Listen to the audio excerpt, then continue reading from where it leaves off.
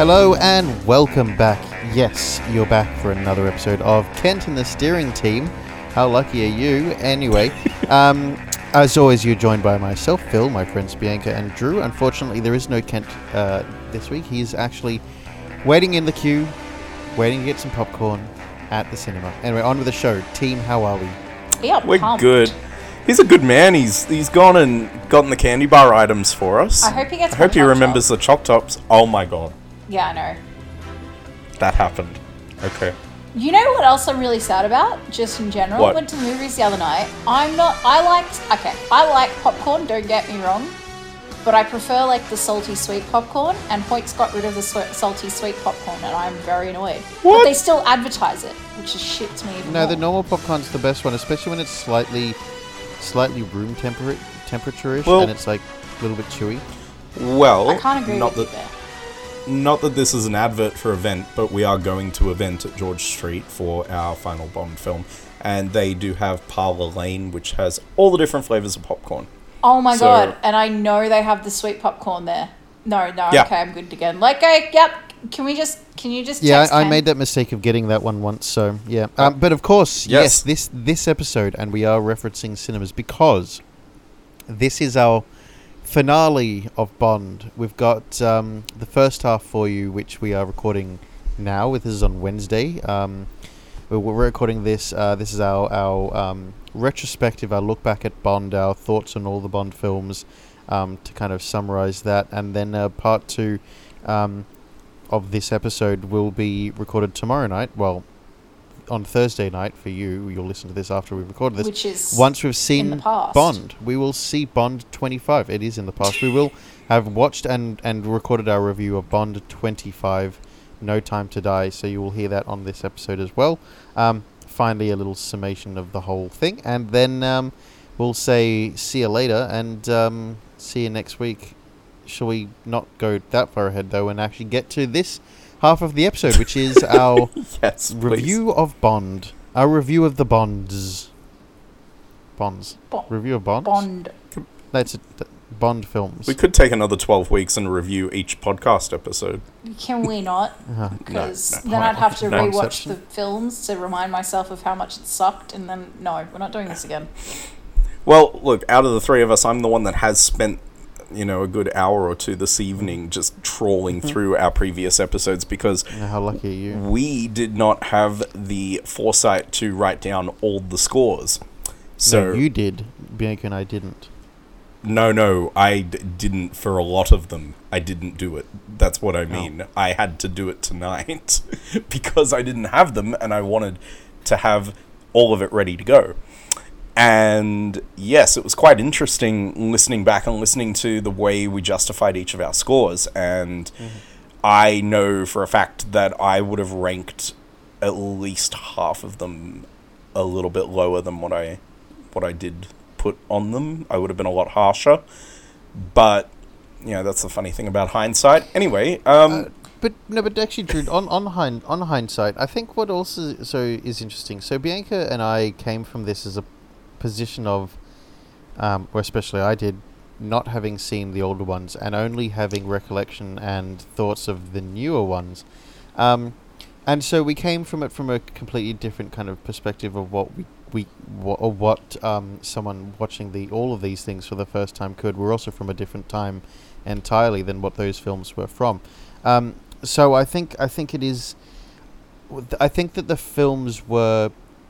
I think it's impossible to score the films without kind of having the shoulder of the nearest one that you've seen before it, kind of thing. So, for example, for Dr. No, we couldn't help but kind of reference, or I couldn't help but think of the ones that I'd seen most recently, which the most recent one was probably Casino Royale that I'd seen, or probably maybe even Spectre, which was the last film. You couldn't help but lean on the one that you saw before it. So for each one going through, we had the thoughts of what we thought of the one before for that film. You know what I mean? I think also Yeah. the way that we went through them, because we watched all of them at once, we kind of each week were learning more about Bond lore and about the director's choices and the cost of it, the fact that which movie was it? Moonraker, that took how long to pay off? Oh, too long. Yeah, Yeah, like Too long. which then 10 years affected or an hour. something. so many other films, Oh, and that- so that. we learned. Yeah, sorry, that one. We learnt so many things along the way, and that shaped each of our scores going forward. And obviously, I think we gave a lot of... I mean, for me personally, technically, I tried to give as many scores as I could based on what the technicalities of the time were, rather than of what I thought the technicalities of today should be. And Yeah. then I also tried to like rate them plots on that as well. Like I was trying to think as much as I could of, for the time, what would this be? So, and I think that kind of works out because, well, as we get to our scores, we'll talk about that as well. Yeah, Yeah. definitely. Generally, though, what did you guys... Well, how did you guys feel about, going back and watching all these films? I'm glad we did it because it's something that I'd always wanted to do. Look, I knew I wasn't necessarily going to. Like all of them? Yeah, but that's like with anything. You're not necessarily going to like anything or every single one of everything. But so, I thought it was important that they do it as a Bond fan, but also as a film fan and all that sort of thing. Like I felt it was necessary to have done it once, and I was almost disappointed that I'd never done it. So, it is nice to do. I'm glad we did it. I don't regret doing it. Wouldn't be rushing to do it again. Wouldn't be rushing to do it again. But look, it gives you a new respect for the... It puts into perspective, and it gives you more respect for the way the Craig ones are perceived. I think that you hit the nail on the head there with that it... Being able to see where it's come from to get a better understanding of where it's going, especially with Craig, you can see how much he drew from the likes of Connery and Dalton and Lazenby to shape his one. And even when you're looking at someone like Pierce Brosnan, who is very clearly a far more nuanced, better version of Roger Moore, it's very fascinating to dissect all of that and to do it as you're going through them. And because we did it in such close succession, we got a very clear run of 50 years of film. I think... Yeah, Bianca, that's a point that you made. Well, yeah. So that was blowing my mind every week, I have to say. And I always was disappointed when the technology in the film didn't match the technology of the day. Because I felt that was a poor reflection on the directors at the time. And then, like, I've said this before, I have watched all the films before, but I watched them many years ago and I didn't really remember them very well. I watched them with my uncle as well, so like it was a bit of a different thing because like he was just showing me his favorite movies kind of thing. And as a little kid you kind of really want to impress. My uncle was the older, cooler brother kind of thing, so I really wanted to impress him and I really wanted to like him. So now I'm watching it from my own perspective, and that was interesting to me because I don't know, watching all of them and added to the fact that I'd never seen the new films, or two of the new films. Watching them through and then watching the Craig ones, which I really liked the Craig ones. I think they're excellent movies. Like all four of them, even if maybe individually sometimes they didn't stand up, I think all four of them so far have been a great, just great cinema for the genre and for the times. And to see how the 25 years or 30 years, whatever it was beforehand, it was more than that, what am I saying, 50 years. 50, yep. Seeing how the 50 years before the Craig films shaped the Craig films was to me very interesting, because I don't think you can say that a single era of Bond shaped the current Craig films. I think they've all lent something to it. And even the last two films that were, to me, probably the most like the Sean Connery era of storytelling in a modern day. I just thought that was really cool. Yeah.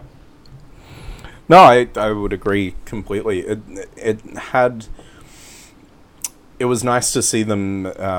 I think you made the point last week that what he did was they as a team, they did what the original films did, but they did it correctly, or they did it better, the way it should have been done, the way we wanted to see it done. So it's a fantastic fulfillment of a what if, because we were sitting there going, oh, what if Sean Connery was a little more suave in one way, or what if he treated women better, what if this, what if that, and then those last two films absolutely fulfilled that for us. Yeah, look, and that's kind of what the it comes down to this. I don't know if it comes down to the storytelling, but in some ways it is coming down to the storytelling. It's just told in a slightly different way in that it means that they, looking at like the last four films kind of thing to me, they kind of stand out. They all act a bit differently, whereas Casino Royale is, for me, a big, boom, amazing kind of introduction to a new character and a completely new way of telling a story. It's almost like slowing right down and then focusing on, it tells. We saw with the Brosnan ones, we saw with the Connery ones, we saw with the Moore ones, we saw with Dalton, we saw with what's his face, Lazenby, going all over the place to try and tell a story in multiple different places. Yeah. Was kind of the norm. Casino Royale then took it to a whole point of like, no, we don't need to go very far. Let's stay in like one, maybe two spots, and that's it. Kind of. They did go to a multiple places, but really the action took place in like one place. Like it was at a bloody poker table for like 3/4 of the movie, it felt like. So, it slowed it right down and focused on the dialogue and the conversation and the story that was really detailed. Quantum of Solace was then an all over the place kind of art house or arty sort of interesting transitions and, way to tell a story. And then I found Skyfall and Spectre were really story-based movies, like really story-based. They were more drama than not necessarily, but you know what I mean? Like there was more drama to it. There is something quite satisfying about that, though. Yeah, exactly. And I thought they were fantastic, but yeah, there's definitely difference in that. I found. Look, I went back and went through all our scores because I felt like it would be very interesting to look at what we would consider a favorite or favorites and least favorites. So I went and plucked the top 3 that we collectively rated the highest, and then the bottom 3 collectively. Yep. And I feel like to a degree we could predict it, but to a degree not as much. We'll start with the least favorites, just because I'd rather us kick off with the lower points and then work our way up. Now, sounds good. Now, the lowest one that we ranked, and I feel like we had an idea of this, was Diamonds Are Forever, which we all just consistently just... And yet, we probably were suffering Connery fatigue. We also just came off of George Lazenby, who we loved. We finally were all in agreement that we loved a Bond film. And then we went back to Connery, and it was just such a letdown. I feel like the reason why we all disliked that film so much is because Lazenby set up what could have been a great, Bond story. And then we went... so by the time we reached Lazenby, we were all done with Connery. None of us wanted to watch another Connery movie. Yep. Then Lazenby happened and we were like, wow, this is really good. And even though Lazenby has many detractors, I think we just enjoyed it a lot. And I think it's mostly because, like you said, Connery fatigue. And then we came back to Connery and we were like, fuck no, we don't want to go back here. We just had such a good moment and now we're back to the shit. So Yeah, we finally look- did it. Well, and look, I don't know if it was again the Connery fatigue, but it felt like he was phoning in that performance a little bit more because he got the paycheck. He didn't really want to come back for it, but they're like, do it, we'll give you money. He went, all right, fine, I'll do it. So it just felt like no one really cared, but they had to make a movie. Yep. So it was just a bit of a like. I mean, the first maybe half hour of it is I don't necessarily mind it. It's not so bad. It's I mean, it's all well and good, but who gives a shit about this diamond thing and him having to go to some person's house and prove that he's someone else to be able to get the diamonds and then go to Vegas and all that. Like, I mean, it's like, all right, whatever. But again, compared to what we'd just been set up with, this kind of youthful breath of fresh air with Lazenby, and then suddenly we're going into the old ways again and slowing down a little bit, and it's just and not he was so a whole old. lot. Yeah. He was so old until he was old, and we thought he was old until we got to Roger Moore, and we're like, oh, hang on, no, wait. Here's Grandpa Joe on screen. Yeah.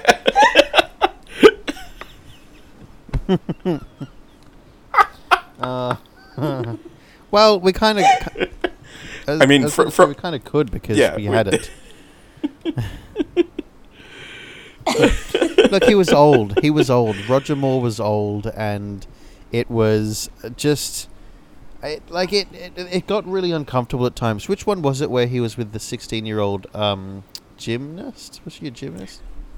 Yeah. For Your Eyes Oh. Only, which makes Was it our the gym- bottom Which is the also ice one of the ones that skater. we always forgot the name of. I feel like that was one of the ones we forgot Yeah. the name of a lot. Yep. That's because he was practically a pedophile in that Yeah. one. Yep. It's awkward and weird, and of course, Do you know what I just also realized afterwards? Because I was rewatching Archer recently, yeah. and they spoofed that on Archer. Yeah. There's a episode where Archer meets a 16-year-old Swedish Heiress. chick who he's heiress. Yeah, he's supposed to take care of her. Yeah. Like bodyguard her. And he flirts with her originally, then finds out she's only 16 and was like, no way, that's not happening. But then and she keeps throwing herself on him. Constantly. And they wear a very similar outfit at one And point. actually, I just realised quickly this before we the other day. continue on with our least favorites, I have to say one thing I couldn't help but do and thoroughly enjoyed doing was looking at up until I think about Die Another Day was the comparisons or the spoofs that came or spawned Austin Powers. I couldn't help but do that for all of the old ones, and just in Austin Powers it was hilarious how crappy they were. In James Bond it was hilarious how crappy they were for the exact same reasons, but they were done on purpose crappy in Austin Powers. That was brilliant. So we had Diamonds Are Forever at the bottom. What else did we have, Drew? Of course, one more that we are very bothered by still, Oh, and yeah, that was yep. Goldfinger. That- Yep. No. I can't believe Fabergé Egg didn't make it there, though. It didn't. It just wasn't. Collectively, it wasn't at the bottom of the barrel. Goldfinger was still terrible, though. Goldfinger was where I realised, God, this man is not a spy. Like, I had inklings of it up until then, but then at Goldfinger, I was just how? No. I think He should Goldfinger be- was the one that made us just collectively Goldfinger's uncomfortable the with one what we that were watching. It proved to us that he had his eyes on the job rather than on the job. He was totally inappropriate in that one. I think it was the director of No Time to Die said that Goldfinger has Yep. it is rape, and That it is rape. It's just I find it so difficult to enjoy anything about that movie with the thought that was going on, or that happened. Like, Yep. Jesus Christ! Like, oh my! It is just so on the nose, and there is no other word for it than complete and utter rape. Yeah. So very difficult one to watch. The rest of the movie up until that point is completely ridiculous and has so many plot holes in it. Like, for example, this guy driving off in his gold car that he'd put on a plane and that somehow didn't fall out of the sky, and then they smelt the car down. Like, it's just all a bit... For what reason is any of this happening? And then there's the whole Fort Knox there. It's a whole thing. Drew, we had another one on this list, though, this bottom 3, didn't we? No, that was our 3. Diamonds Are No, Forever, For Your Eyes Goldfinger, Only. and For Your Eyes Only. Yeah, The one you I forgot forgot again. Let's get into our top 3. No surprises, the look- last 2 of them came from the last 2 weeks. Yeah, so Skyfall topped it for us with 3 10s Yep. and 3 9s. That's not bad, actually. I think Skyfall is one of my favorite movies, though. It's a Yeah. complete Like, movie. of the It is Bond. absolutely a complete movie. yeah. No doubt about that. It is such a brilliantly well-told story. It is such a brilliantly well-crafted movie. It's so nuanced for now and for eternity. I feel like it's the right amount of story and espionage and technology all thrown into one. So it kind of just always will work. I feel like it's timeless. It's what we looked for in some of the other Bonds, or we were looking for, and unfortunately they showed their age a bit too much. Oh, look, I also think that Skyfall, had Craig not continued, Skyfall would have made the Craig films a perfect trilogy. Like, if you just look at those 3 movies and you forget what's the one Spectre. afterwards? Spectre. Spectre. If you forget Spectre, you're like, that's just a proper trilogy right there. Like, it just came together very perfectly. I don't know. I have a lot of respect for good storytelling like that. I'd go so far as to call it the quintessential Bond film. It has every element. It does the job. But of course, it is the top one. Following that would be Casino Royale, which we all gave it 9s across the board. 9. That's a pretty good ranking. We've already talked a little bit even today about Casino Royale and how we felt about it, and just how the fact that it is just back to basics and it doesn't need to go everywhere. It just needs to focus on its character. Like, and that's what it does. It delivers us a new Bond. It sets them up sets it up and the series and the direction of the series in the best way. It's also the riskiest one, I find, because it is, unlike all other kind of introductions of new Bonds, this is a reboot. It's called a reboot, and it is a reboot because it changes.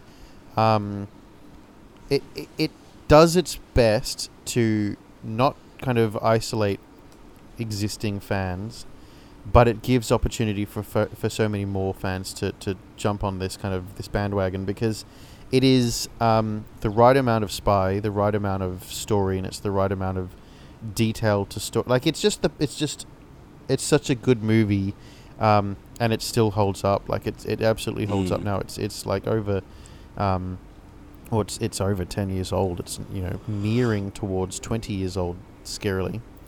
It's 15. And, it's 15 15 there you years go, this year. and still it just looks so fitting on any cinema screen today. It would just be fitting. It'd be no problem. I couldn't agree more.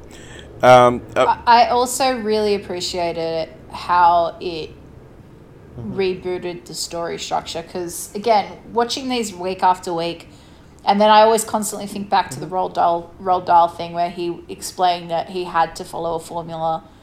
I've sort of picked up the formula that's, come over the years of, like, there's always one henchman who's a bit weird and has, like, some distinctive features. And then there's, the 3 women, or the 2 women usually now. It slowly became 2 women, but, like, there's always these things. Like, it kind of, that movie spun every formula on its head. The multiple scenes, like what you said, the multiple places. And it was just done so well. But it still, at the end of the day, it was a Bond film. Even if he had never said his name in any of that movie, you would watch that and be like, yep, Exactly. that's a Bond film. And I appreciated that. In fact, actually, just quickly before we was move well on, done. I do have one niggling little sticking point of Casino Royale that I just cannot stand. Honestly, cannot stand. And I've always known this, but it didn't really mention it, but I know it. It's when the girl in the Bahamas is riding on the horse. I can't stand that. It is just the most clumsy looking shitty thing I have watched in a... I can't stand it. Sorry. The other film that we had was on Her Majesty's Secret Service. That's right. Lazenby was one and done, but it made the top 3. So pretty good performance, I say. Yeah, look, we loved everything about that one. It reinvigorated the series at the point where it needed it, even though they completely undid all that with the very next one, but we didn't know that at the time. It reinvigorated the series. It was the change that we needed. He played a very good Bond. He gave us, I think, more of the formulaic style that we came to expect than what we had from Sean Connery. Like, I feel like Sean Connery's Bond almost sits a bit differently or sits somewhere else completely, even though we mentioned, we're seeing elements of it, of the formula. I didn't think we really saw that or had that stand out to us until on Her Majesty's. And that's why we gave it 9s, 7s, and 8s, and 10s. I also appreciated Her Majesty's, like we said before, because it was so different to Connery's era. And even now, looking back at all the films, Her Majesty's Secret Service stands out to me because of how different it is. All of the rest of the Connery to Moore era just sort of blend into one after a while. You know what it did? It kind of... You know what I mean? When we went back to Connery for Diamonds Are Forever, I feel like even though we went back to Connery, we went back to Connery playing the same Bond but in a more modern time, because on Her Majesty's Secret Service brought it into the future, or made it kind of... brought us to realign with, like, modern film at the time. You know, it was that step that we needed. Kind of like we got Connery stayed at the same sort of thing all the way through, and then suddenly we got moved up the ladder, or moved to the next step, or moved up the next kind of time frame. It moved it up the decade. I feel like the end of Connery's era, because I kept looking at the fashion and like the people around. The end of Connery's era definitely hit the 70s in stride. The end of the 60s in stride, and I think it let Moore take over in the 70s. But I think that's where it started to fail as well. Moore's era just, it was like it was like everything was running through quicksand. Yep. Like it just didn't. It was either, trying to be too sci-fi or trying to be too like urban or too American. Like because they were trying to hit they hit the American market as much as they could. There was so much in the Moore era that was just for the American market, and that was not great either. Same with the Dalton and the Brosnan eras, don't get me wrong, but it just felt very I'll off ask you guys, in the give you kind of Moore the night era. to think about it till after we've seen the next one. But your favourite movie of each of the Bonds, I'd love to know your favourites from each of them. I think I could probably give you up until Craig. Obviously, we can't make a call on it because we haven't seen the most recent one. But I'd like to hear your thoughts on a favourite of each one. Don't have to go into too much detail, just if you had a favourite and what was it. It's okay if you didn't, though. But just something to think about, because obviously we're going to go and see the next one now, No Time to Die. So we will be back with a review on that. Actually, stop. We have to discuss something before we do this. We do. we actually have to Yes. organise something, Phil. For the movies. Yeah. Obviously. Because, it's James Bond, and Oh, James for Bond fuck's is sake. such a snazzy dresser. I don't understand. I know what's happening. God, my Siri just went off. So Phil, Yeah. if for those at home, said a word that he shouldn't have said a couple of weeks back, and Drew and I have been sitting on this for some time, and the reason why we've been sitting on it is because we thought we're going to Bond tomorrow night, and we should dress up. Specifically, Phil should dress up. Phil, you're going to have to wear your nicest suit tomorrow night with all the trimmings. Yeah. Like, I want to see you in dress shoes, man. I want to see a handkerchief in the So- breast pocket. I will come by and come to pick you up from your house. Your chariot shall await, but you need to dress nicely, man. Yeah. So, tie as well. Okay, no worries. No worries. Fine. So be it. I appreciate that. I think I've earned that. Okay, I will be dressed in my best for Bond tomorrow night then. That's fine. That's a good punishment. Fair enough. Well, there's got to be pictures of it for the fans. Yep. I don't know. Sounds like fine. I will get it out and I will have a look at it and make sure it's organised.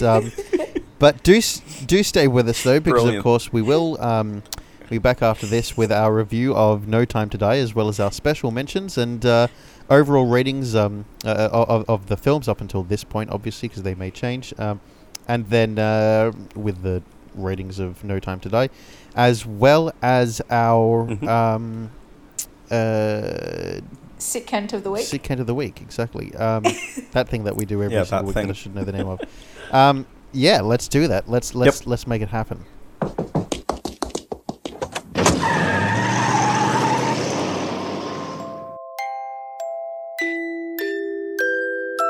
From the creators of the reusable toilet wipe comes a new, sustainable way to clean. The super-powered Omni-Navigational Germ Expeller, or Sponge. Just wet, wipe, rinse, repeat. Simple and sustainable. Sponge. Out now.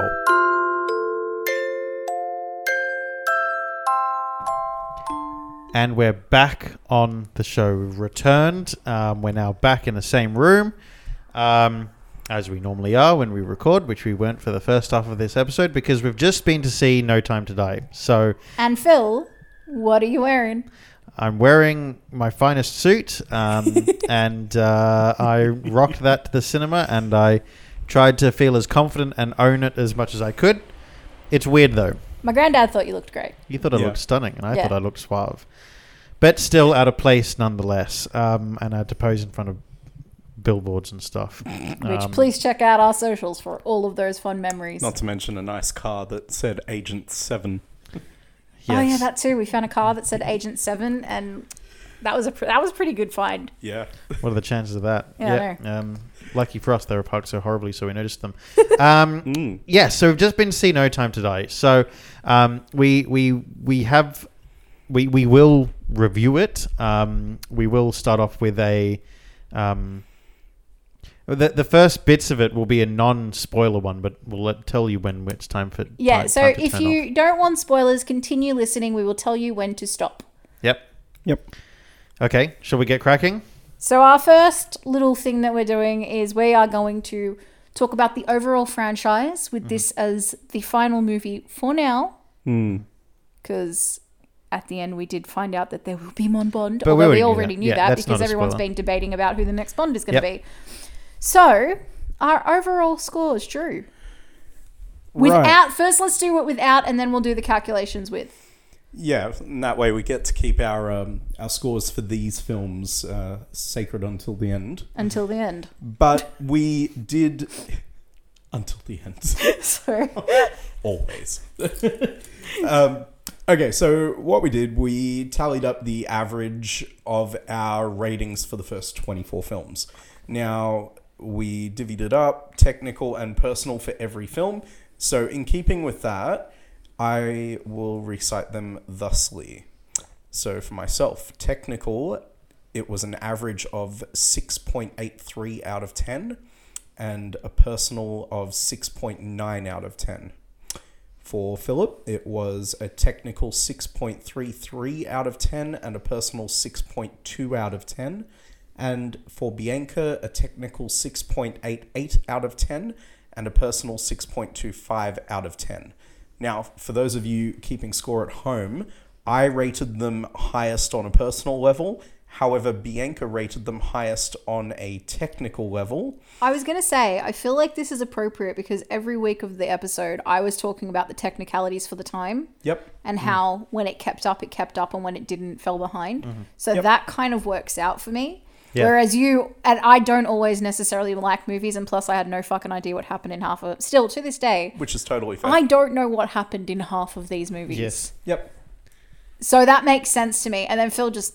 Middle of the road, Phil's Colosseum. just completely middle. No, you've gotten the lowest scores on both of them. Yeah. Yeah. Yeah, it's still middle of the road. You judge them very harshly. I judge them fairly, though. I think so. From my point of view, I judge them I fairly. actually think you do. I think me and Drew were giving... I was giving more slack to the tech, and Drew was giving more slack to the personal, which Yeah. is very much I our was harsher. pattern. I was harsher on the older ones compared to had I been from the time watching them, they would have been out of this world. But at the same time, I'm not, so I judge them on the matter. You were of- quite sympathetic Yeah. to The World Is Not Enough and Die Another Day. I was actually harsher on those than you were, even in Yep. the final scores. Yep. So I found that quite interesting to look at. But the most interesting thing about these numbers is that all 6 results landed in the range of 6 out of 10. Well, we're either 6 out of 10 or 7 out of 10 if you round up. If Yeah. you round to the nearest number, we're either 6 or 7s. And I feel like, again, that is very appropriate because I feel like a lot of the weeks, one of us was giving 6-7, the other one was giving 7-6. Like, Well, look, I find that the film series as a whole, though, does lend itself to that sort of range. In that, I don't. Obviously, I wasn't around for when earlier ones were released and everything, but I feel like they're supposed to be a kind of slightly left field sort of series. Yes, they're blockbuster, A grade movies and A-list titles and everything like that. AAA titles that are meant to just, knock the socks off everyone. But at the same time, they're not for everyone. They aren't a film for absolutely everyone. And that's something that they've been trying to change in later years, is that they've been trying to change it. And we saw that with Pierce Brosnan. They became more and more family friendly as they went on.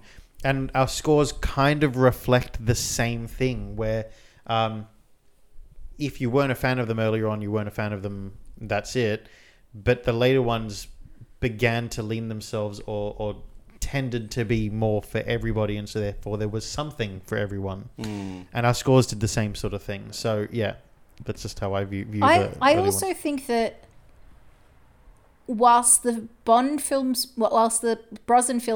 became more family friendly, the Craig films were very adult. They shifted again. They shifted again. They were very adult, but you're right. They speak to a very broad adult audience. Yeah. There is some espionage and spy stuff in it. There's some action in it. Then there's some like romance and They're also... But more, still not realistic, but more realistic than what we previously saw. Well, I want to talk about that later. But so those are our overall scores, and overall, keeping in mind that we're not giving away spoilers with this final movie, how do we feel as the series as a whole? Series as in Craig's series, or as in Bond? Bond. Like what have we learnt? Like, why we watch this for a reason, because Bond is, you're right, it is for niche markets, but it is a global phenomenon. It's You can something go that's transcended anywhere over half a century. to any, you're right, it has lasted half a century. What other series or franchise has done that? I feel like Marvel's gonna go hit it out the park. They will, but really, there's no consistent film series that has done what they've done. And it's not just been about multiple characters. It's one character's journey that we're watching. And while the films pre-Craig are very self-contained, we see them as eras.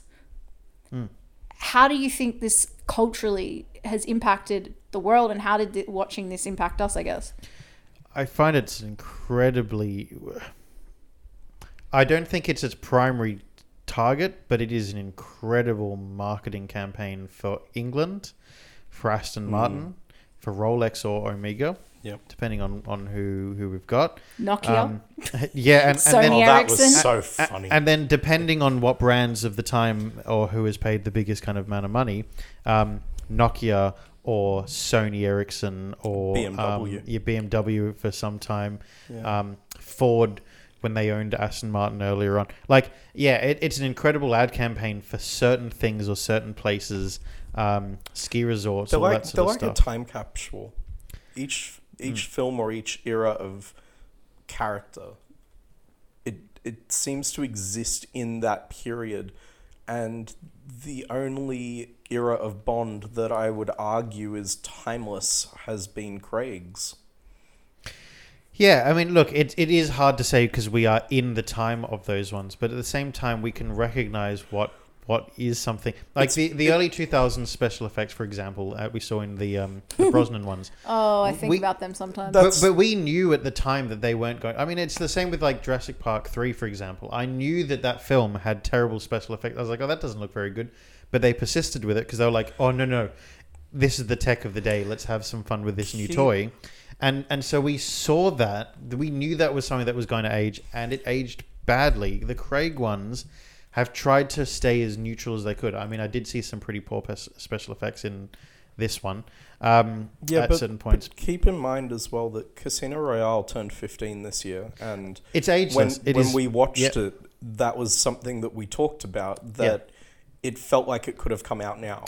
Completely. I completely agree. I do completely agree, though. I feel like overall, watching all the series as we have, and then watching this new film, again, no spoilers, made me appreciate this new film more. And I feel like that's the brilliance of the Bond franchise, is that if I had watched this without knowing what I knew, and if I'd watched any Bond film without watching any other Bond film, with the exception of the Craig films,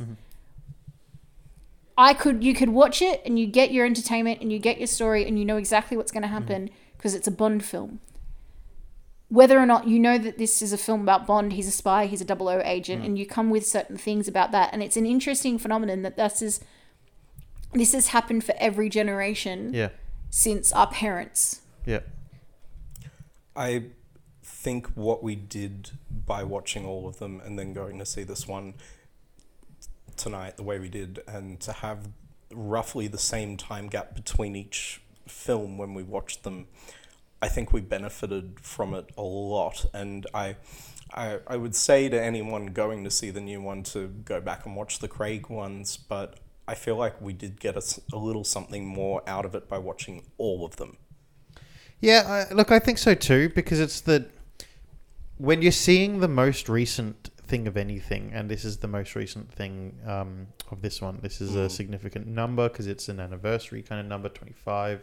It's a nice number to hit. I feel like you do get more out of it from watching the entire thing and then seeing what feels like to this point in time for us the end. It's like seeing the latest of any of the Brosnan films as well when they're out in cinema.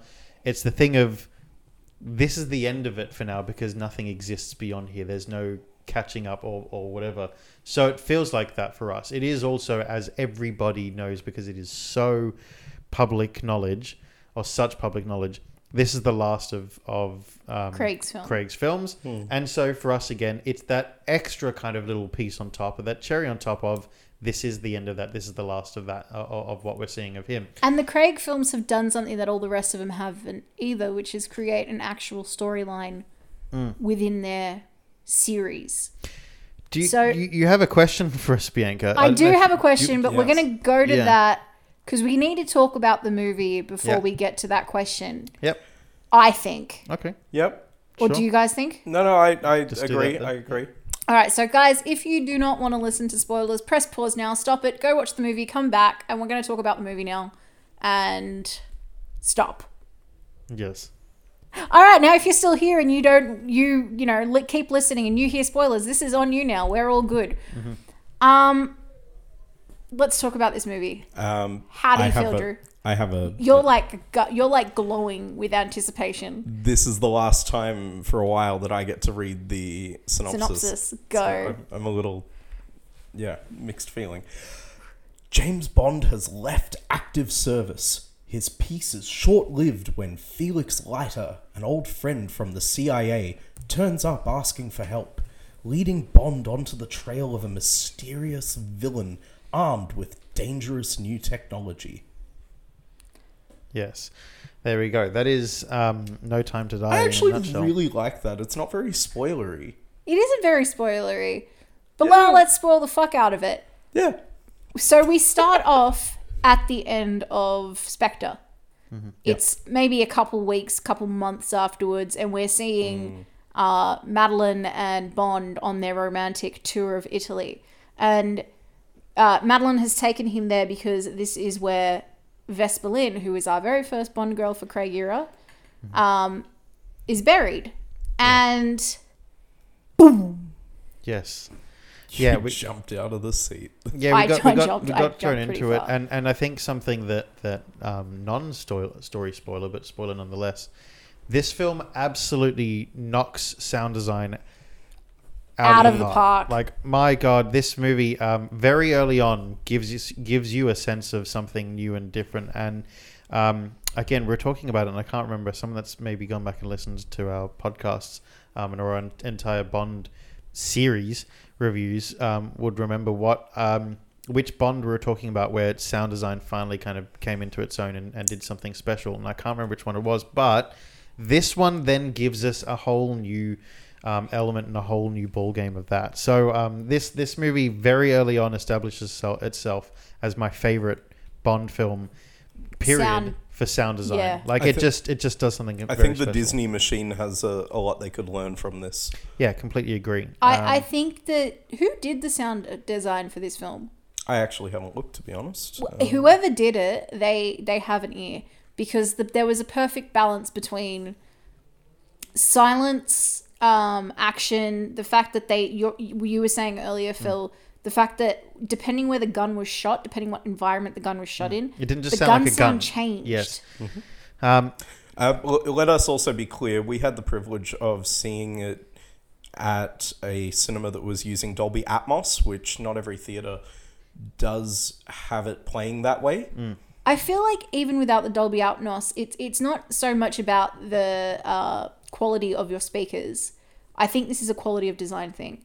So it was, yeah. Throwing back into the story quickly, we see Bond shattered because he thinks Madeline's betrayed him, because he goes to Vesper's grave and there is a note from Spectre and there's a bomb that throws, and Bond has a bomb tries to kill him. Bond has trust issues, obviously. We see a very awesome little action-packed sequence, which I just felt so sorry for the people of Italy. Also, that friggin' motorbike jump where he goes up the side of the archway, that I also jumped at. Yep. Yeah, look, I mean, there was some... The movie throws you into some very, very... a false sense of security where you don't expect lots to happen and then lots happens. And it does that several times throughout, where you don't expect lots and lots to happen and then lots and lots happens. In a very good way. Like, absolutely. Like, it's... The pacing of this movie was exceptional, I thought. And something which, look, older Bonds probably didn't do as good a job of. And something that I think even, Quantum of Solace did. It actually felt like older Bond pacing done better. But that's what I mean. Because it understood how to jet set properly. Yeah, which older Bonds didn't really do. They got the jet setting, but they didn't get the pacing right. So do you know what annoyed me about the older Bonds? Every time he showed up to a new place, you'd have to see him, check in, get in, introduce, get to his room. Mm-hmm. You'd have to see that whole process. And it's this was cool because there was sometimes when, for instance, so later in the film, he goes to Norway. You just see him walk into this place. He says, they go to him, do you know where Madeline is? And he's like, no. And then he just walks into this place in Norway. and we knew. So you could tell that twinkle in his eye was bullshit. I might Yeah, I be able to know. shed a bit of light on that difference for you because that is a filmmaking thing. I had a filmmaker explain this to me, that the difference between American films and Australian films, like that was the example, but I believe this still applies here because this is also, just fun fact, first time the Bond films have had an American director. The difference between the two styles of films is that in an American film, a character will walk up to a door and the camera will just show them walk up to the door and they'll go in. In an Australian film, you'll see them walk up, fumble with the keys, put the key in the lock, turn the key, turn the handle, open the door, go in. All of that. American productions just sort of cut to the chase. And we had an American filmmaker running this, and I think he just had a better idea of where you just didn't need to linger on those moments. Is that also why Bond had no doors or locks in his house in Cuba? Because that shit me. Yeah, like literally no fumbling with the He keys. had his drinks out, he had his passports out, like everything that could have incriminated him, and he just rocks up to this shack on a beach. All the doors are open. He's got a shower outside, no locks. That, I think, was the only part of the movie where I was like, what the fuck are you doing, man? I have no idea No about that. no wonder Felix just walked in there. Yeah. Also, I loved Felix in this film. And I love the fact that we have not seen Felix since Casino Royale, but it feels Quantum like of they... Was he in Quantum of Solace? Yeah, Yeah. on the jet and everything. Yep. Oh my god, he was. Sorry. We have not seen him since Quantum of Solace, but he feels like he's been in every movie and that him and Bond have this complete relationship. Yep. It was nice having him back and being able to round out his story as well. His death, though... Oh yeah, he dies. Well, we're at the spoiler section. Everyone here's We are. watched it. I know. Look, I think we likened it to, I can't remember who said it. It was one of you two said it, that it was Drew. very much like Vesper's death in that he had to see his friend go the same way he had to say goodbye to Vesper, and that was it was really that sucked.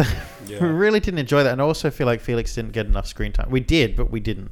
We did and we didn't. I love the scene where he goes, "Can we go to a quiet place?" And he takes him to the strip To the loudest place Yeah. you possibly could. Yeah, if I look at this movie as a whole, there were, I appreciated the fact that they made Bond feel, and it's something that Bianca and I were talking about a lot before we hit record. They focused a lot on the idea that Bond had, and it's something that again you'd referenced in earlier Craig films, he'd earned his arrogance. I likened some of the dialogue between Q and Bond while in mission to like an old married couple, but at the same time he was still absolutely on his game. It's like he had, it's like riding a bike, you never forget, so he kind of just automatically, even though he'd been out of service for several years, like the plot outline suggests or mentioned, he'd been out of the role, but he still kind of picked it straight back up again and could just get it done and do what he had to do, and but still have the bickering and everything. And he earlier on would be very, on the straight and narrow and just do exactly as the role required, and was a little bit more rough around the edges, and that was the shocking thing for us with Bond. But he's softened up to become like Bonds of old, where he says corny, shitty lines. But again, he's earned it now, whereas the old ones never earned that and will always just be saying it to himself. This one, he's doing it in context. He said the corny lines to Q, and he said... he also said something to the 007. I can't remember what it was. But again... She's a disarming young woman. Yeah. But yeah, he's saying the things and doing the things in context where he's earned the right to do those things and not just being that way. So, and also now he's being an arse about it. Even though he's doing it for effect of being an arse about it. Yeah. But he's being like a jokey arse about it. It's not just, him standing in a hallway going, well, that was a lovely fall. Like he dropped down, he fell over or something. I don't know. Stupid shit like that always happened. No, this is like he's saying these jokes for a purpose now because he's entertaining someone and he's just being arrogant and smarmy. My other thing that I loved about it is I loved the introduction of... So I feel like the first half of the movie, or at least up until when he goes back to...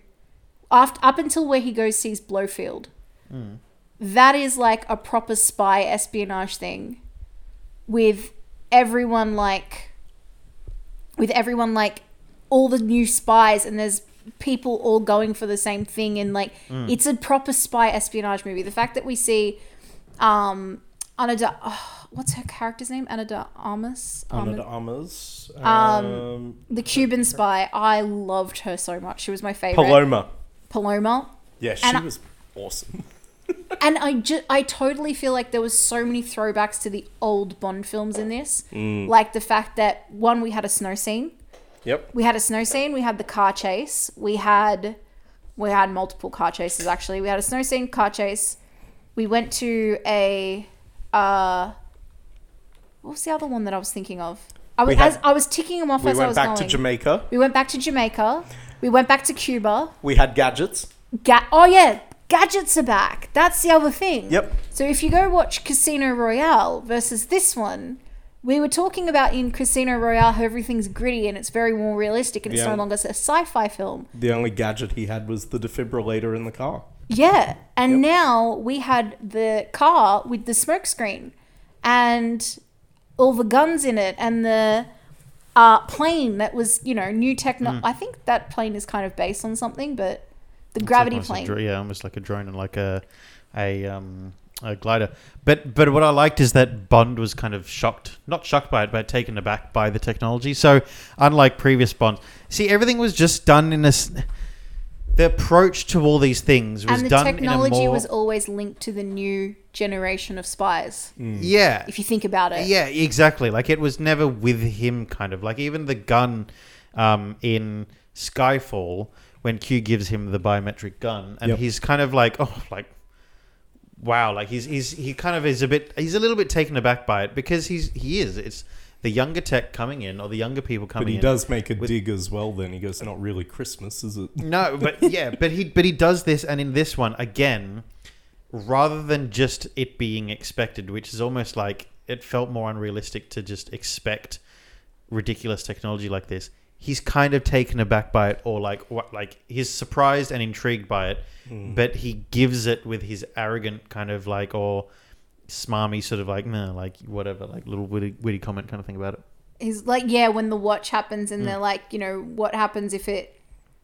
How close does it work? It's like, rather than showing that he's impressed by this thing, he questions... Yeah. How does it work? And then he's like, how close is it? And he's like, I haven't tested it. What do you mean you haven't tested it? Yeah, like he's almost like...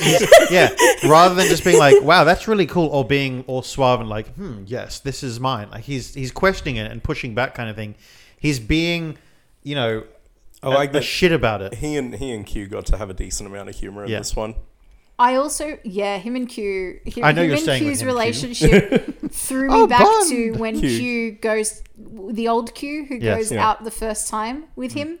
That whole dynamic, it felt like it was back, but it's also inverted because Q is now the younger one who's a bit hipper and knows what he's talking about. Yeah. While Bond is the older, what's going on kind of thing. This film did a bit of inversion, and we'll get to that soon. But first of all, one more thing about Paloma. What I was trying to say before is the throwback to all the ridiculous Bonds like Strawberry Fields and the idiot blonde one who was his liaison in. I can't remember what country it was. But anyway, one of the really stupid blonde MI6 agents who was one of his assistants, Paloma kind of throws back to all that, where she's a bit ditzy and she doesn't know what she's doing. And then she turns around and decimates everyone after being like, I've only had 3 weeks training. And Bond even goes, only 3 weeks training, give or take. And I'm like, yes, that was that whole... And then they pour each other drinks in the middle of the fight. It's definitely a throwback to the old...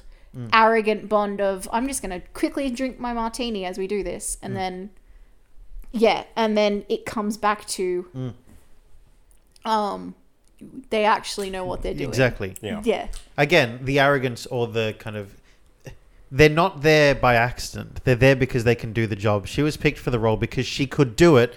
Even if she didn't believe she could do it, she absolutely could do it. And Felix picked her. He knew she could do it. And the kind of, what's that game, Piggy in the Middle?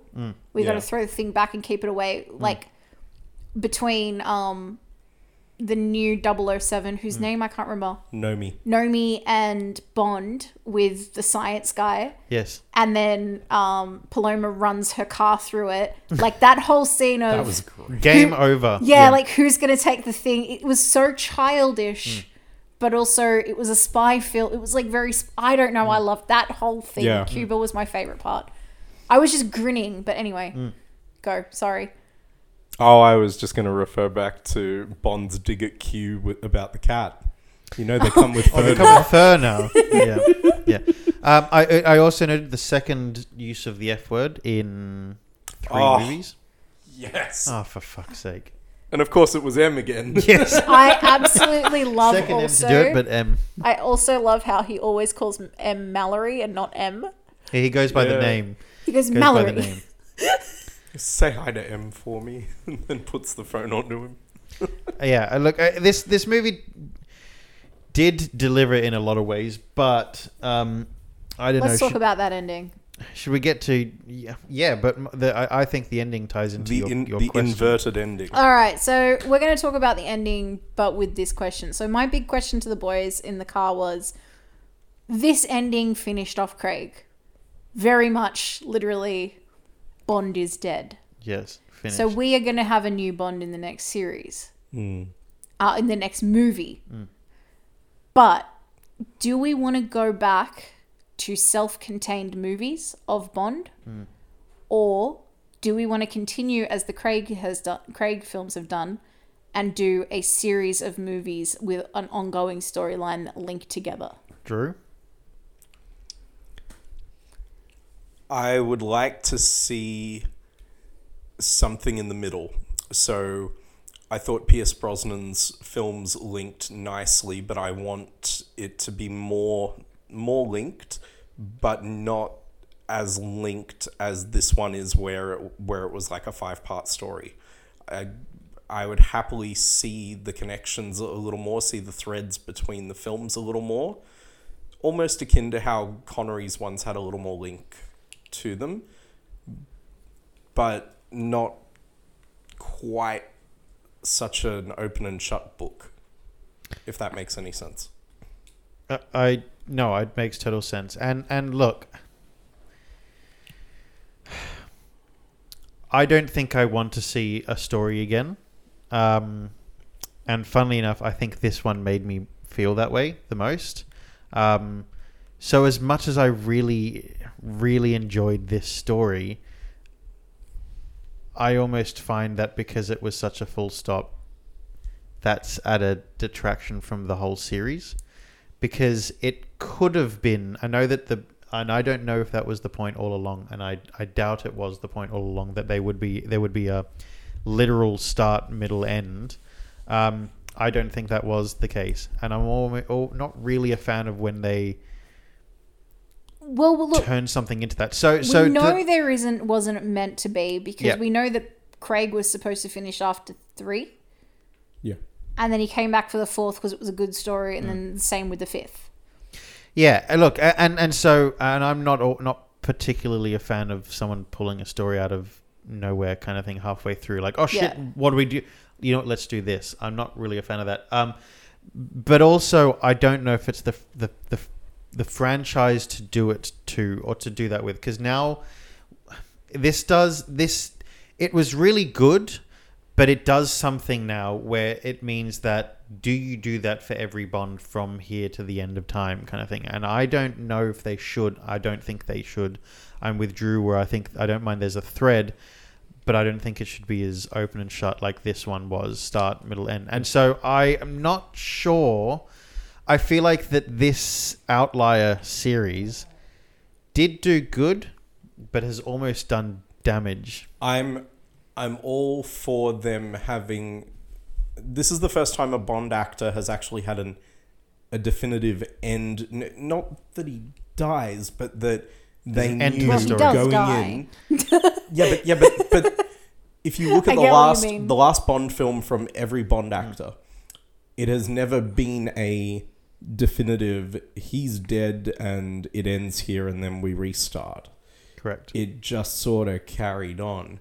I'm happy if they have a definitive end to the next actor, but would prefer to see him ride off into the sunset and then shift into the next actor. Not the way they've ended the previous ones, where it was open-ended or anything. Is literally they could have come back for another film. Kind of thing. I would like to sort of see him ride off into the sunset. That's why I'm a little undecided about the ending of this film. Yeah, I cried. I cried and cried. Yeah, I was crying too. Phil just looks at both of us and like we're both just sitting there with tears rolling down our cheeks, like. But I look. The reason I didn't cry is because I don't think it was the right ending. I don't think it was the right ending. I look. It was a good ending, but I don't think it was the right ending. I felt like he'd earned the opportunity to ride off in the sunset with the girls. Not even that though. Bond has a daughter. Not even that though. Like, yes, that aside, but not even that though. I just don't feel like this was the right ending. Not because he deserved something else, but because it's a Bond film, and I feel like the closest that we got to there being true heart and story and continuation was Vesper, and that was almost just a thread. As much as it was in a singular film or 1.5 films, such an important part of it, it was still a thread, and that I appreciated that going into Quantum of Solace, into Skyfall, that there was this kind of thread in the background there. But this one and the ending of this one creates it that no, it is a standalone story. It doesn't sit within Bond. It sits off to the side now because it is a standalone story. It's almost like a limited series kind of thing within the universe. And although that's kind of what all Bonds are, I feel like this one did it too far. So I don't know if I'm a fan. In fact, I know I'm not a fan of the ending because it's not an appropriate ending for a Bond film. See, I disagree, right? I don't necessarily think he could have ridden off into the sunset. I actually think that his death was correct, because one thing that I have to applaud this film with, Vesper Lynd was felt throughout the movie. She was definitely a big part of this movie, from the fact that it was her grave that blew up in the beginning, and Phil, while we were talking before the show, you're like, why wouldn't they just let her rest in peace? And I was like, yeah, I fucking know.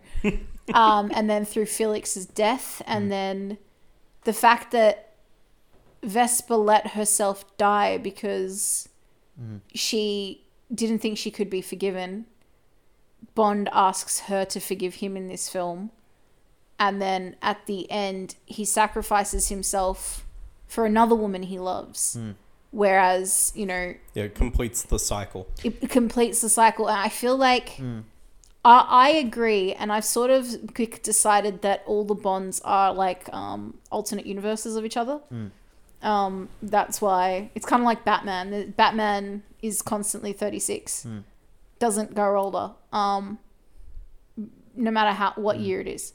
So I feel like this is sort of the same. Every Bond has an alternate universe. This was his universe, and this is how he ended. And I feel like Bond was always going to die. I don't think Bond was ever going to be an agent who retired. Well, he did about 3 times throughout the entire Daniel Craig series, though. This is true. Look, I just feel like the ending of this one was probably the most contrived of pulling at heartstrings.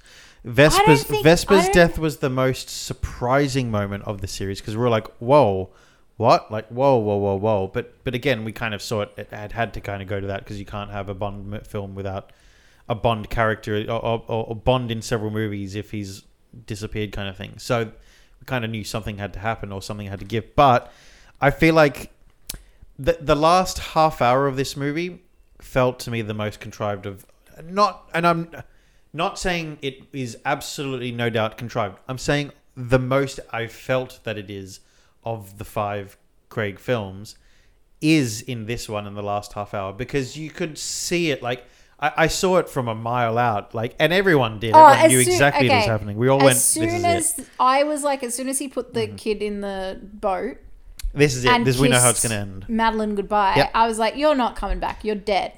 Yeah. I did keep thinking that maybe there was the other option that I thought of is maybe they will show the bomb drop and a blow up, but then they'll show him on the beach together. But after I forgot about the I poison. literally see him get fucking decimated. But Yeah, I know. yeah, look, but again, besides assuming that he's going to get out of a situation, you don't normally predict what's going to happen, and you also don't sit there knowing exactly how it's going to play out. And this is for the first time in 5 movies where half hour of the movie I knew exactly how it was going to play out, and that's the first time in the 5 movies I felt that. So again, that's what I mean by it's the most contrived, is that I disagree with you, because I feel like that it's thematically was meant to be, because I look at things I look at like movies in the way of themes, and you know, sometimes a movie being predictable, especially at the end, makes sense. Because, like, imagine getting through the whole of the Lord of the Rings, and we knew that they were going to the volcano to throw the bloody ring in. And we knew this was going to happen. And we knew that it was going to be a struggle to get up there.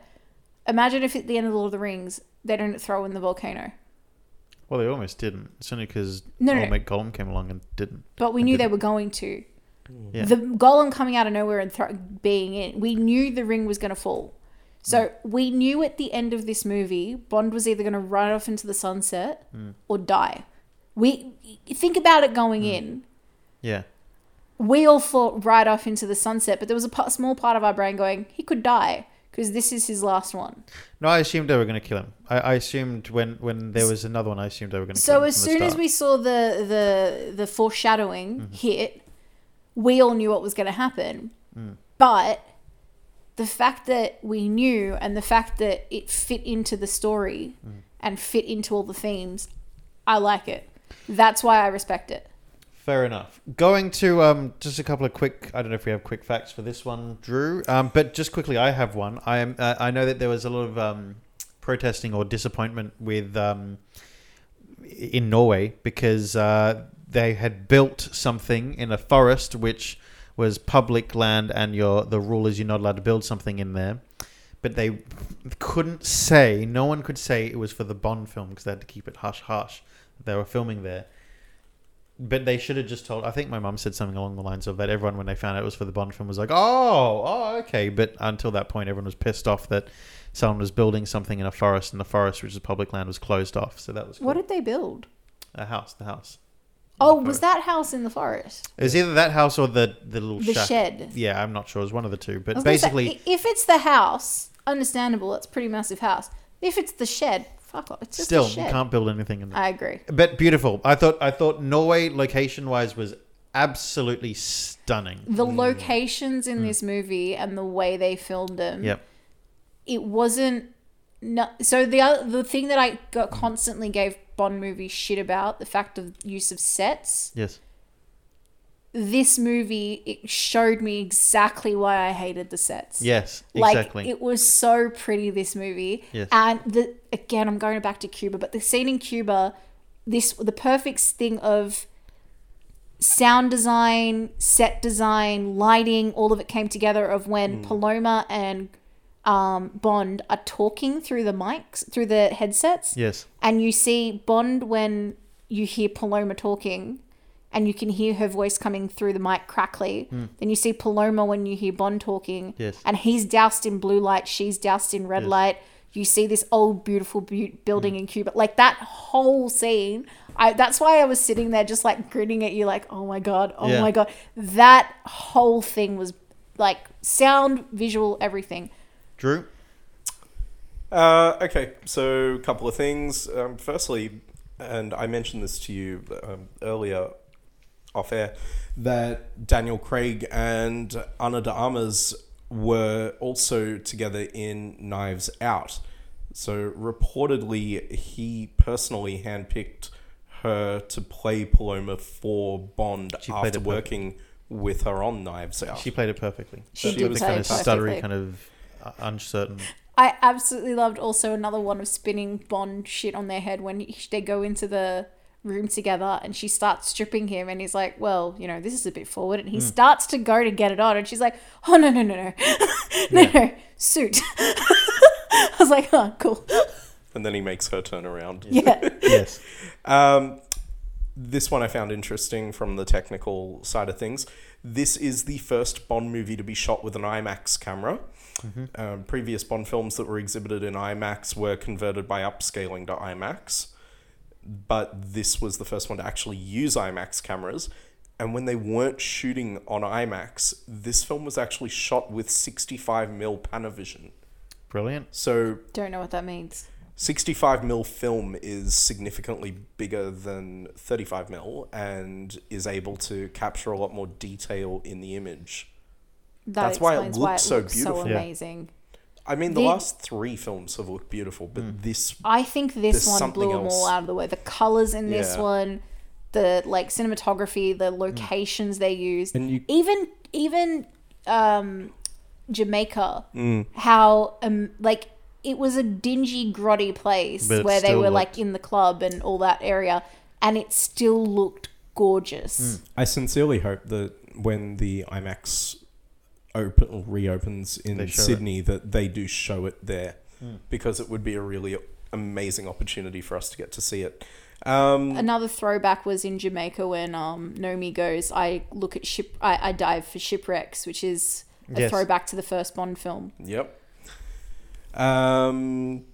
First Bond movie to feature all the characters of Q, Felix, Moneypenny, and M since License to Kill in 1989, which is an interval of 31 years. Goodness. Now this one, I've been keeping this one under the lid for a few weeks because I wanted to discuss it after we saw the film. Composer Hans Zimmer took inspiration for the music from the trailer for the previous Bond film, not only by taking a similar approach to the Bond theme, but also by incorporating the main theme of On Her Majesty's Secret Service. Wonderful. So when I listened to the soundtrack a couple of weeks ago, I heard the theme from it in there, and I got very excited, and I didn't want to talk about it until after we'd seen it. But that also, I'll touch upon that again in a minute when we get to our scores. This is also the 7th screenplay for a Bond film to be written by regular Bond writers Neil Purvis and Robert Wade. Fun fact, they also wrote the first Johnny English film. Okay. That is such like a two very different spy films in that. Yep. Last one that I've got heaps, but you know, I'm understanding of the time. Bond throws his MI6 visitor's badge in the trash can by Moneypenny's desk from across the room when leaving M's like a- office, and I'm sure we all understood that was a little dig at how when Bond used to go into the office, he'd throw the hat onto the hat stand. I Yeah. picked it straight away. It Yeah. was. Again, all of the throwbacks and like the references to all the Bond films. And again, you're right. It's like 25 is a significant number, and Bond films do like to do their anniversary specials, like us. Yep. Like us. But like, all of those little details in it, it was so appreciated. And I, back to what we were talking about in the overall experience. Some of the weeks where we watched these Bond films, I was sitting there being like, fuck, I don't want to do this week. Because I had to sit there and actually watch a movie, and I'm not very good at watching movies. But I regret none of it now because The payoff is worth it. the payoff was amazing. And I don't know, this was just my favorite movie. Should we get to the scores then, and then we can get to special mentions and our second? I agree. I think we should. Bianca, would you like to go first? 10 out of 10, 10 out of 10. I loved it. Figured that I was gonna even be there the was case. like some shitty CGI in it at one point, I'll agree. Yep. But the sound design made up for that. Yep. The lighting and the film, like I said, the locations and everything made up for that. Even, oh my god, even the friggin' Japanese garden with all the poisons in it. Poison Garden. Yeah. Loved that. That was like, it was so pretty and it was so deadly and fucking brilliant. Sorry, 10 out of 10. I'm done. I'm going to gush about this for a True. while. Yeah, I think I'm going to go see it again. I don't see good movies twice often. Oh, hopefully Christmas, I absolutely will be seeing it again because it is a family tradition that the Kitteridge family go and see Bond together. Technically, 10 out of 10. I can't fault any of the technical aspects of that film. I felt like it was the culmination of all the work that had been done on all the previous installments. It was like... It was kind of how I felt when I watched Skyfall when I was seeing all those elements come together. Personally, 9 out of 10. And it loses the point because, like Phil, I'm not altogether happy with the ending. It's a good ending. It's well made. All of that. And it Still- is an earned ending. But Yep. is it the right ending? I don't think it is. Like you, I do not think it's the right ending.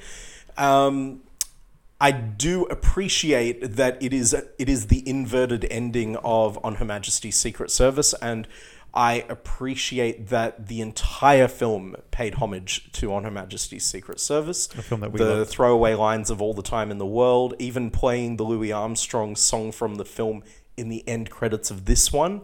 Oh, I didn't even pick up on that. The whole thing is inverted of On Her Majesty's Secret Service, playing Hans Zimmer playing the theme through there. I liked all of that. I just, like you, I don't think it's the right ending. So 10 technical, 9 personal. Philip? Technically, I'm giving it a 9.5. Yep. Look, it's got phenomenal sound design, and it's got absolutely stellar casting. Look, it's a script that wonderfully captures the characters and how they fit in with each other, and it is a sound ending to what has been a unique story within an enormous franchise. But it's definitely a conclusion to the story that leaves fear in my mind, and I'm sure fans of the franchise, for what's next. And because it is that open-ended question of, do we get another series? Do we not? Are we ready for that? I feel like I'll get fatigue from what comes next. And so the ending of this definitely is a technical aspect of it because it's something that is critical to the story. And I feel like it's a flaw to the story. That's the technical side of it. Personally, it gets an 8. Okay. Oh, really? Yeah, it gets an 8 because, look, Okay. it is gorgeous to look at. It's gorgeous to listen to. It is a good story. But I don't think it's the strongest story in there because I feel like for a Bond movie, which we are used to arguably quite weak storylines. That is true. Stories that don't have a lot of heart and stories that are quite kind of throwaway in that they're just an exciting adventure kind of thing. But this film has a lot to live up to from what we've seen from the previous 4. And so in my mind, this one is probably the most... it's the least unique in that it is the most like any other standalone film from anything else that's meant to tell one story that is a story with a start, middle, and end. It's in some ways a Rogue One. It's we know how it's going to end. Yeah. It stands on its own. It fits within a series, but it can be its own entire thing and completely unique because it has an absolute full stop at the end to be like, no, we can't do more. Loses a bit of its identity in the process. Yeah, for me, it's a film that if it was a Bond film on its own, it would be so unique because, oh my God, they killed a Bond off. Imagine Lazenby doing a single film and that being kind of it. Yeah. That being it. But it wasn't. It was the ending of a series. And so for that, I just don't think it's the strongest in Craig's films. It's probably the most visually spectacular on screen, and it was done the best on the big screen. And there's a little bit of that kind of bias, I think, in my mind as well. But at the same time, purely for what it is, it gets an 8 because it's good. But again, I can't help but see the contrivedness of this one, and that's something that's not really there in the other ones, and I don't appreciate that, and I can see why other critics have been quite harsh on it. I get it because as much as I loved it, and it's the best for sound design and all that sort of stuff, it is the most predictable of all of them, and that's the saddest part for me about it all is that it's the most predictable. See, I agree with you in that it does strike a fear in me for the future of Bond. Because will we get burnout from another series and Well, knowing we've got to wait longer for a payoff of an ending? I don't know. I don't know how... This was a reinvention of Bond. This series... It was a reboot. Whether you And they said it from the beginning. It was but it, as we keep saying, there was all of these like little nods to the previous series, and then at the same time there was like, this is cementing a new Bond. What else can we do? Like to reboot it again with a new. See, my thing isn't so much worried about whether it's going to be a series or a standalone. The thing that worries me is about if it keeps going. I want it to be better. But what else can they do to Bond? And also, I don't know if I'm ready to get so emotionally attached to a single Bond, which we haven't done before ever. It doesn't matter if you really liked, but I like Pierce Brosnan, but you knew that he was kind of safe. Yeah. A character that we know we can depend on for safety doesn't exist anymore if they go into another series. It's as perfect an ending for what this was, predictable or not. It sets up fear because how do they do it next? I also think if they go back to standalone films, like a series of standalone films, it'll be disappointing. But if they try and top this in regards to a series, it's also going to be disappointing. They got their work cut out. Yeah, they got the work cut out. I'm dying to ask, and I didn't prep you guys for this at all, but who do you think we might see next in the role, or who would you like to see next in the role? Can we quickly go through scores and we'll go to that? Please. That's the scores. All right, so our new scores are Drew for tech from 6.83, you go to 6.93. Yep. And for personal, you go from a 6.9 to a 7. Beautiful. Phil, from a 6.3 in tech to a 6.49. And for a 6.2 in personal, so a 6.28. So barely any change there. Yes, Bianca. And me from a 6.88 to a 7 for technical, which again, hands down, praise this one. 6.25 for personal to a 6.4. Okay. So a whole 0.2 above. So that's our overall film scores for the Bond films. Yes. 6.93, 6.49, and 7 for tech. 6.7, 6.28, and 6.4 for personal. To your question, Drew, I still stand by Idris Elba. I think we kind of thought that before Spectre even. We were like, we were all kind of debating who it would be, and the question was out, who would it be? And I said Idris Elba from then. He's the only one I want to, like, that I actively go, yeah, that's who I want to see. I would be open to Henry Cavill, but I'd be very interested in what his take would be, but I want Idris Elba. I really want Idris Elba. My follow-up to that would probably not be Henry Cavill. It would probably be the bloke from 50 Shades, Jamie Dornan. I'd like to see that, actually. That would be like interesting. to see Jamie Dornan, because Jamie Dornan may not have the same physicality as Idris Elba or Henry Cavill. Yep. But if we're going to see a suave, smooth-talking Bond, and also the interesting thing with the next generation of Bond that would probably have to be done eventually is make him more tech-savvy. And I feel like, what's his name? Jamie Dornan could pull that off. I have an outside theory, and it came to me a few days ago, and I'm going to say it now so that it's recorded now, and we'll see if it comes to fruition. There is one actor who I don't know if anyone's considered him, but Will Poulter, who has just been cast as Adam Warlock, and I got this nagging feeling he could be the pick. See, this is the other thing. Whenever there is a Bond who's going to be in the running, rarely do any of the actors who are in the running actually get picked. Yep. So I would also really like to see...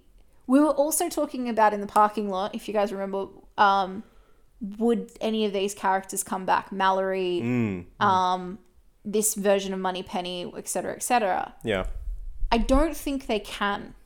I I don't think think this they is can such either. a self-contained story that to see them back in any other film in these roles would be a disservice. Yeah, it would break open the Yes. sanctity of this being a The only one that However- was able to come back was Judi Dench.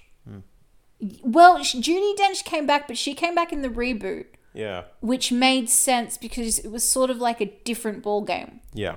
But I would love to see. I really like Nomi, who took the 007 title. It could be the Jinx series that we never got, the kind of Winter Olympics off season. And that way we could get to see this universe continue on. Yeah. If we kept seeing her in another film, if she came out with a set of 3 films before we see the next Bond film, even I don't care.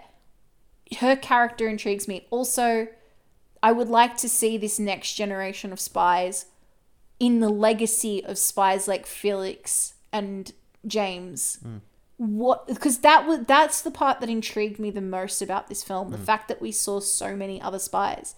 Have we ever seen this many spies in a Bond film before? Because we had the backstabber, Ash, Paloma, Nomi, Bond, and Felix. That's 5. Yeah, Potentially GoldenEye, maybe? but even still, not really. We sometimes see like the double O's. Yeah. Yeah, but not to this extent. Certainly not. Yeah. Special mentions, very quick special mentions, because we've gone on for a long time. Sorry, Thank you for guys. sticking with us, audience. We all agreed that George Lazenby played a fantastic Bond, and we love the fact that there's been so much reference to it in this most recent film for us on Her Majesty's Secret Service. So he gets absolutely a special mention. The breaker of kind of again the long running The Bonds. palate cleanser. The palate cleanser again, Timothy Dalton. Sensational Bond. We really did enjoy his films. And again, you could see the groundwork being laid for what came next with Brosnan, who then again laid the groundwork for what we got here with Daniel Craig. We got Maurice Binder, Drew. Of course, for creating those incredible title sequences. Mm-hmm. And it was good to see even the title sequence here from his protege, Daniel Kleinman. You could feel 1962 screaming out through there. The references to Dr. the title sequence. One, the opening scene, the No Time to Die Billie Eilish song. That whole sequence was great, and I'm really loving this version of. They also used, for where it said the name of the film, they used the Casino Royale font. Yep. Yeah, I'm really loving all of these like title sequences that they've had in the last 5 films. But the reference to the barrel at the end when Bond during picks the up the gun during Yes. the fight scene, Yeah. And turns picks up and the gun, shoots. turns and shoots at the camera, was cool. and he's in the circular, like just those little moments and Even- like showing homage to these people who have created these series over the years. It was great. Even the movie ending through the barrel. Yes, yeah. exactly. In the car in the tunnel. Very clever. Paul McCartney. Of course, Paul McCartney and George Martin, who did an incredible job with the music on Live and Let Die, which in a fairly middling film, between that and Jane Seymour, those were the standouts for us Correct. of that. And arguably some of the biggest standouts of the entire Roger Moore era for us. And of course, Jack White and Alicia Keys, who I think that's still one of our favorite 100%. collaborations for a song. Oh my goodness. Can we Not give my it favourite also up to all of the Bond women who had to die over the years because James was just an idiot? Yes, Yeah. because that didn't happen in these ones. also didn't to happen all in the these ones. actresses that had to deal with that. Absolutely. There were the thing that I have to mostly give Craig films credit for is even when James was being a dick and treating women like shit, women didn't get treated like shit, Yeah. and the women were always kick ass in these. Or films. he had heart about the fact that he did, and he felt responsible for the. I mean, again, the woman in Casino Royale that gets tortured and killed. He has heart and kind of shock about that. But anyway, on that absolutely random ass topic, here's our what the quote in fact right at the end of this episode this week, and we'll be back with our Sick Kent of the Week. And now it's time for what the quote. Last week's quote was what? These violent delights have violent ends. And of course, that is from the bard himself, William Shakespeare, from Romeo and Juliet. Indeed it was. Drew, this week's quote is... I don't think there's one word that can describe a man's life. And if you know where that quote is from, please reach out to us on Facebook, Twitter, Insta, etc. Anyway, on with the show. Alrighty, we're back. It's time for our Sick Kent of the Week.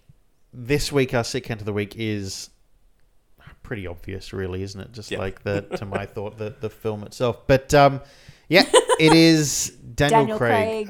Look, he played an exceptional Bond. He made the role his own. He had the longest tenure of any actor to play Bond at 15 years in the role, breaking Roger Moore's 12-year streak. But he didn't have the most films, which is also... No. But yeah, look, he played the role fantastically well, and he made it something else. He came back for it when he didn't want to come back for it, and he still knocked it out of the park. He redefined James Bond, and I don't think many actors could have done what he did in these movies. and he played it completely differently. He gave it more heart than what he would. Obviously, that's not down to him alone. It's down to some fantastic scriptwriters, fantastic directors. But Daniel Craig embodies all of the things that we found great about James Bond, and really did was at the core of a reboot of the series. He's also the first Bond actor to become a producer on the series as well, so he really steered the ship with the family that had been running these films for the last 59 years. I got to give special mentions to all of the main cast who, like we said, this is the first time they've all been in a film together since Live and Let Die, was it? License to Kill. License to Kill, sorry. Fiennes. Yep. Naomi Harris. Ben Whishaw. Rory Kinnear.